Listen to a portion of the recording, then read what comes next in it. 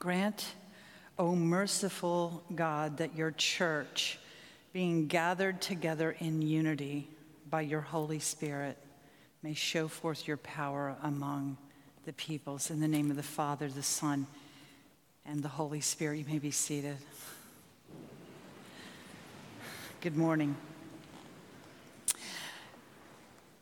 Father Josh coined a very good phrase for us a few weeks ago, and the dean mentioned it last week, and I'm going to mention it again because it's just that good. Josh urged us to plug in and stay plugged into the Christian faith. He likened it to an electrical outlet. He called it the unseen reality. Plug in to the unseen reality. Well, in my first career, I was a stage lighting technician, so plugs and electricity were part of my life for many years. But before the career began, I had a lot of stage lighting experience at Valencia College. And one experience stands out among them all. I was master electrician on Cat on a Hot Tin Roof. And we were there on a Saturday. The scenery crew was there. They were painting the scenery. And I was there getting the lights together for the hang. The shop manager asked me if I could get some more light onto the stage, and me, being the eager beaver that I am, said, absolutely. I grabbed a scoop light, I plugged it in, and I ran over to the other side where the fly rail is. It's a metal rail that brings in scenery. And I hoisted my right leg up, and I took my right hand and grabbed the metal fly rail, and when I did, immediately a jolt went through my body and cemented my hand onto one of the rail and cemented my foot down. I couldn't move, and I could feel this jolt going through me. And I'm looking over at the people that are painting, and I'm going, inside I'm screaming, and nothing is coming out. And I'm thinking, I'm dying. There is a power in me that is greater than I.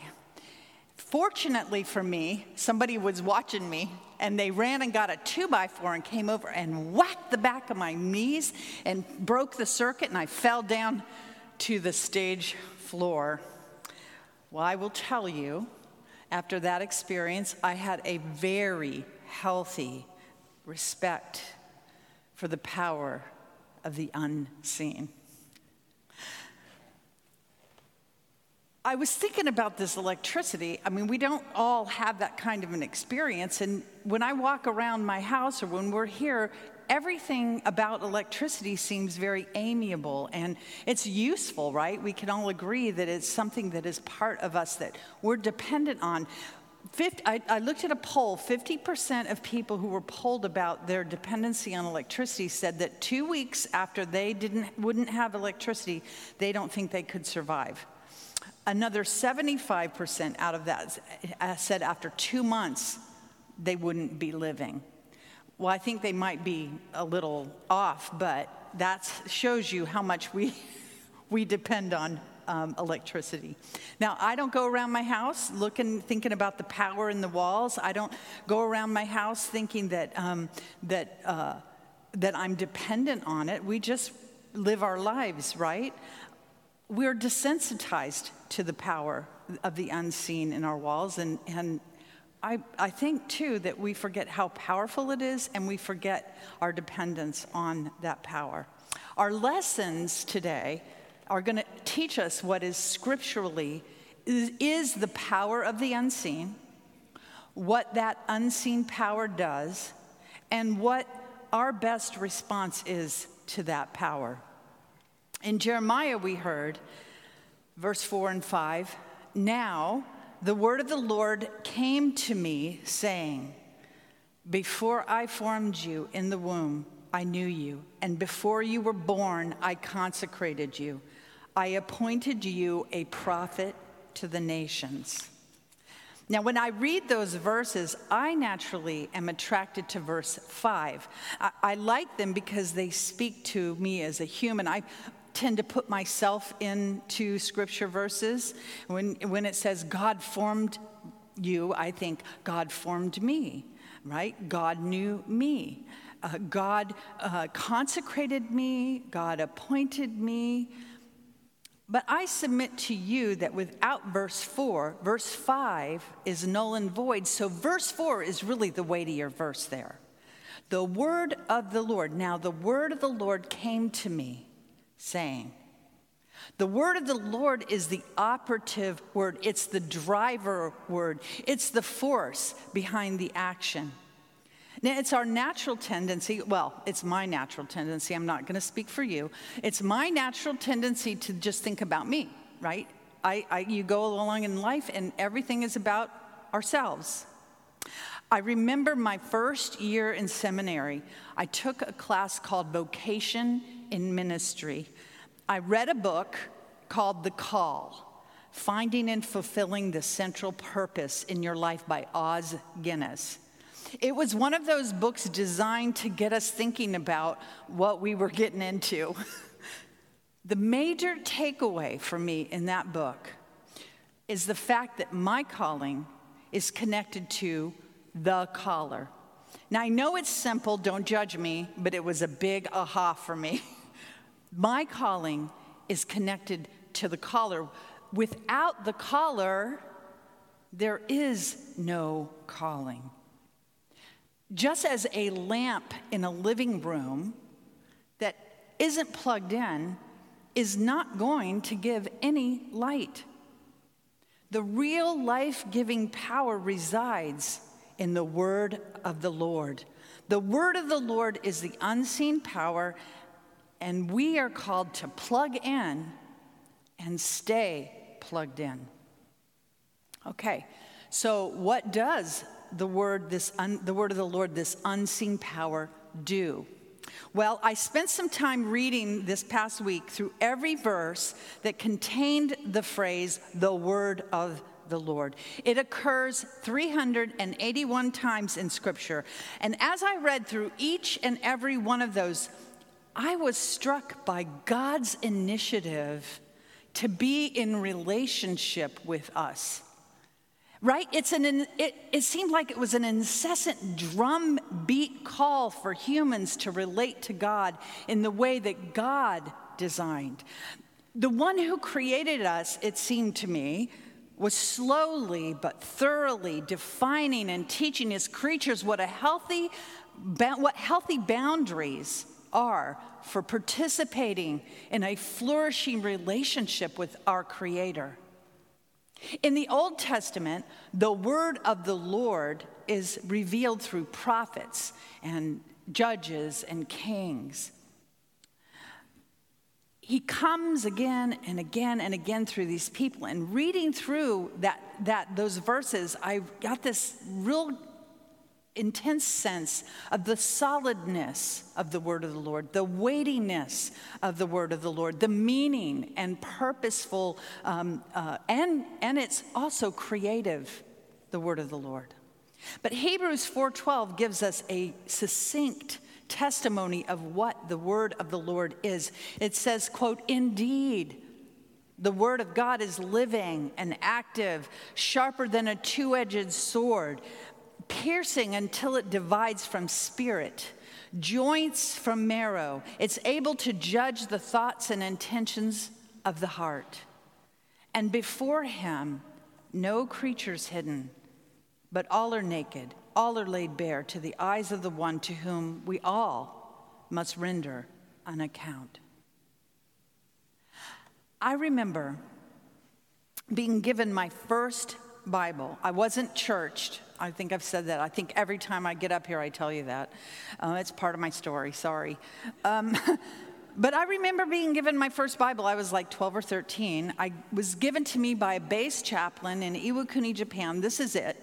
I still have it. I keep it in my grandmother's, it's displayed in my office at home. And I remember holding this when I was 12 or 13. I was given it.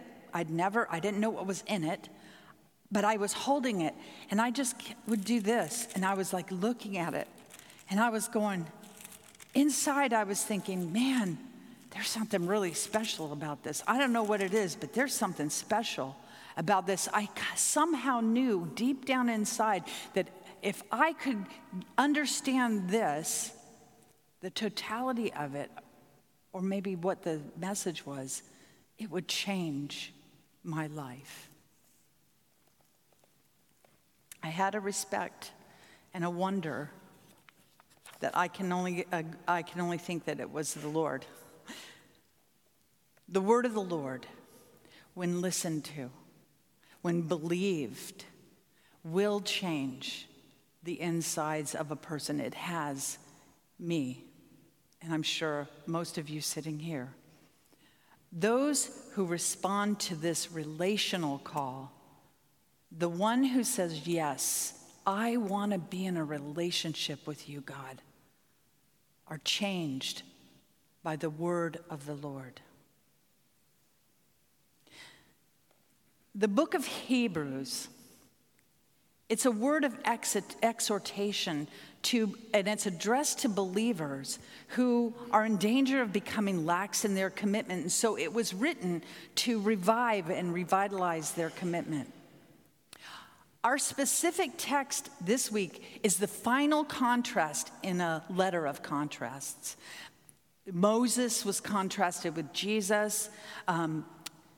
The new covenant, the old covenant was contrasted with the new covenant.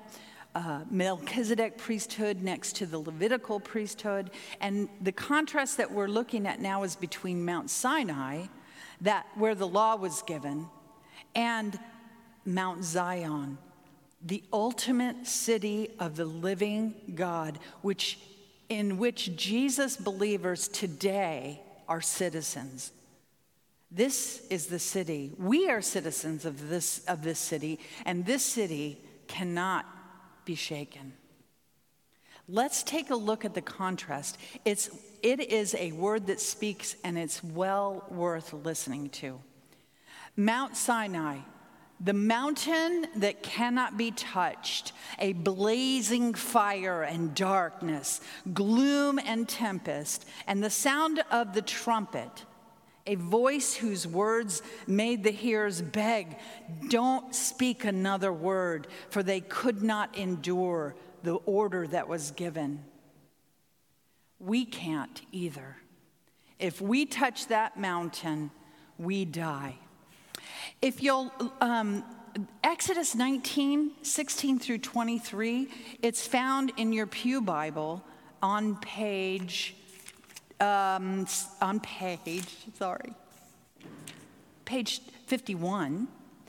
It actually is able to give us a flavor for what this Mount Sinai piece looks like. Exodus 19, 16 through 23. Permit me to read it. On the morning of the third day, there was thunder and lightning, as well as a thick cloud on the mountain, and a blast of trumpets so loud that all the people who were in the camp trembled. Moses brought the people out of the camp to meet God. They took their stand at the foot of the mountain.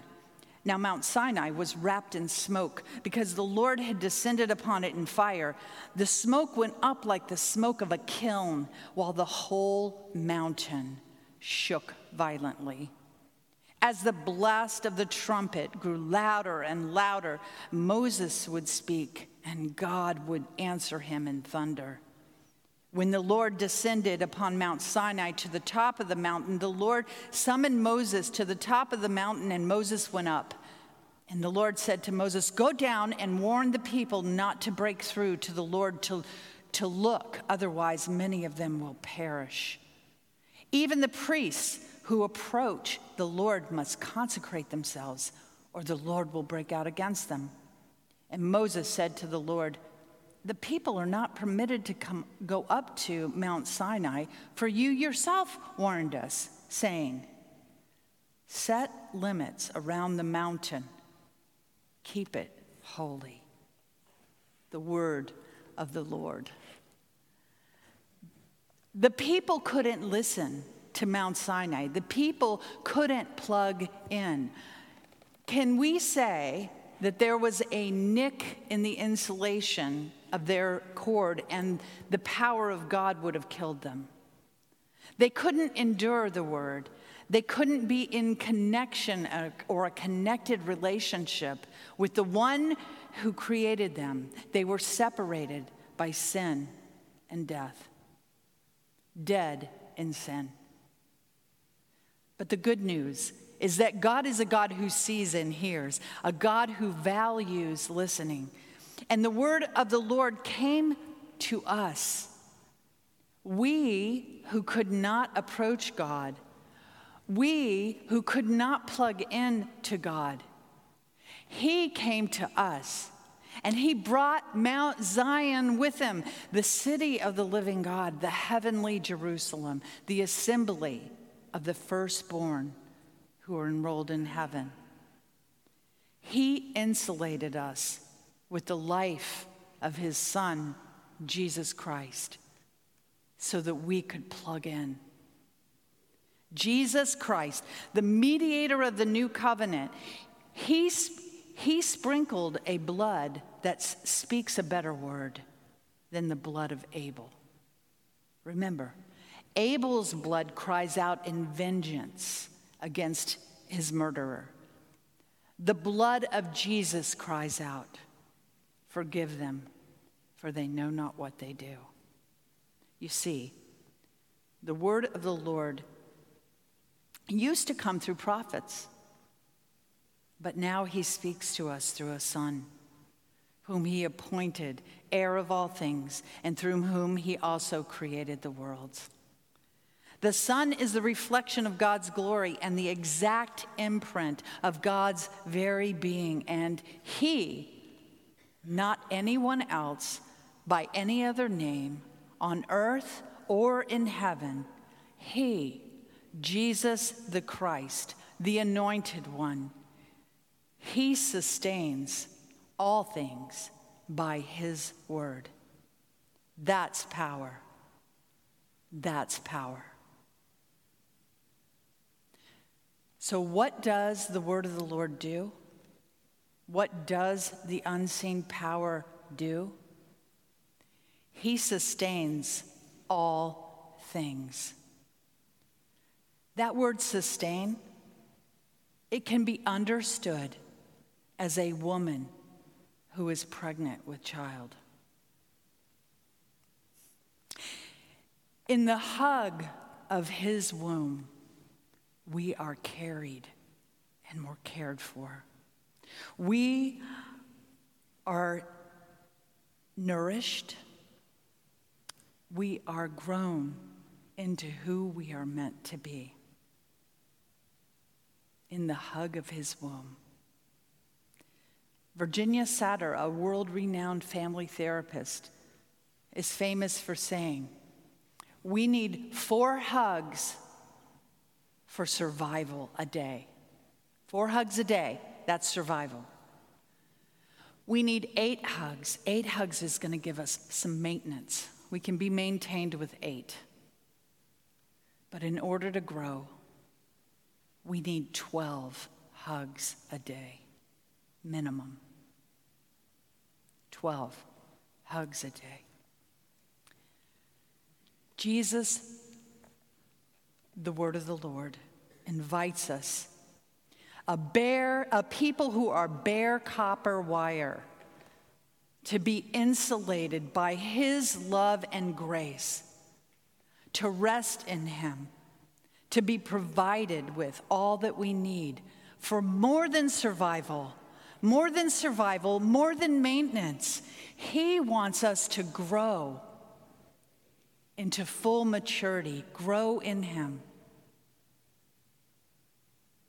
But we have to be plugged in. See that you do not refuse the one who is speaking, right? The life-giving response, our proper response to the saving grace of God the Son, is not to refuse to listen. It's to plug in and receive that living word daily. I appeal to you, brothers and sisters, be sustained by his word of life.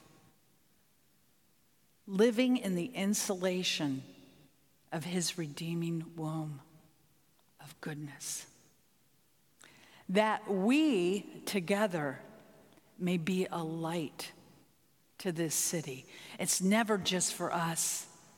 It's never just for us. It's for all those who are in darkness, who need light, that we may be the lamp in the living room in Orlando.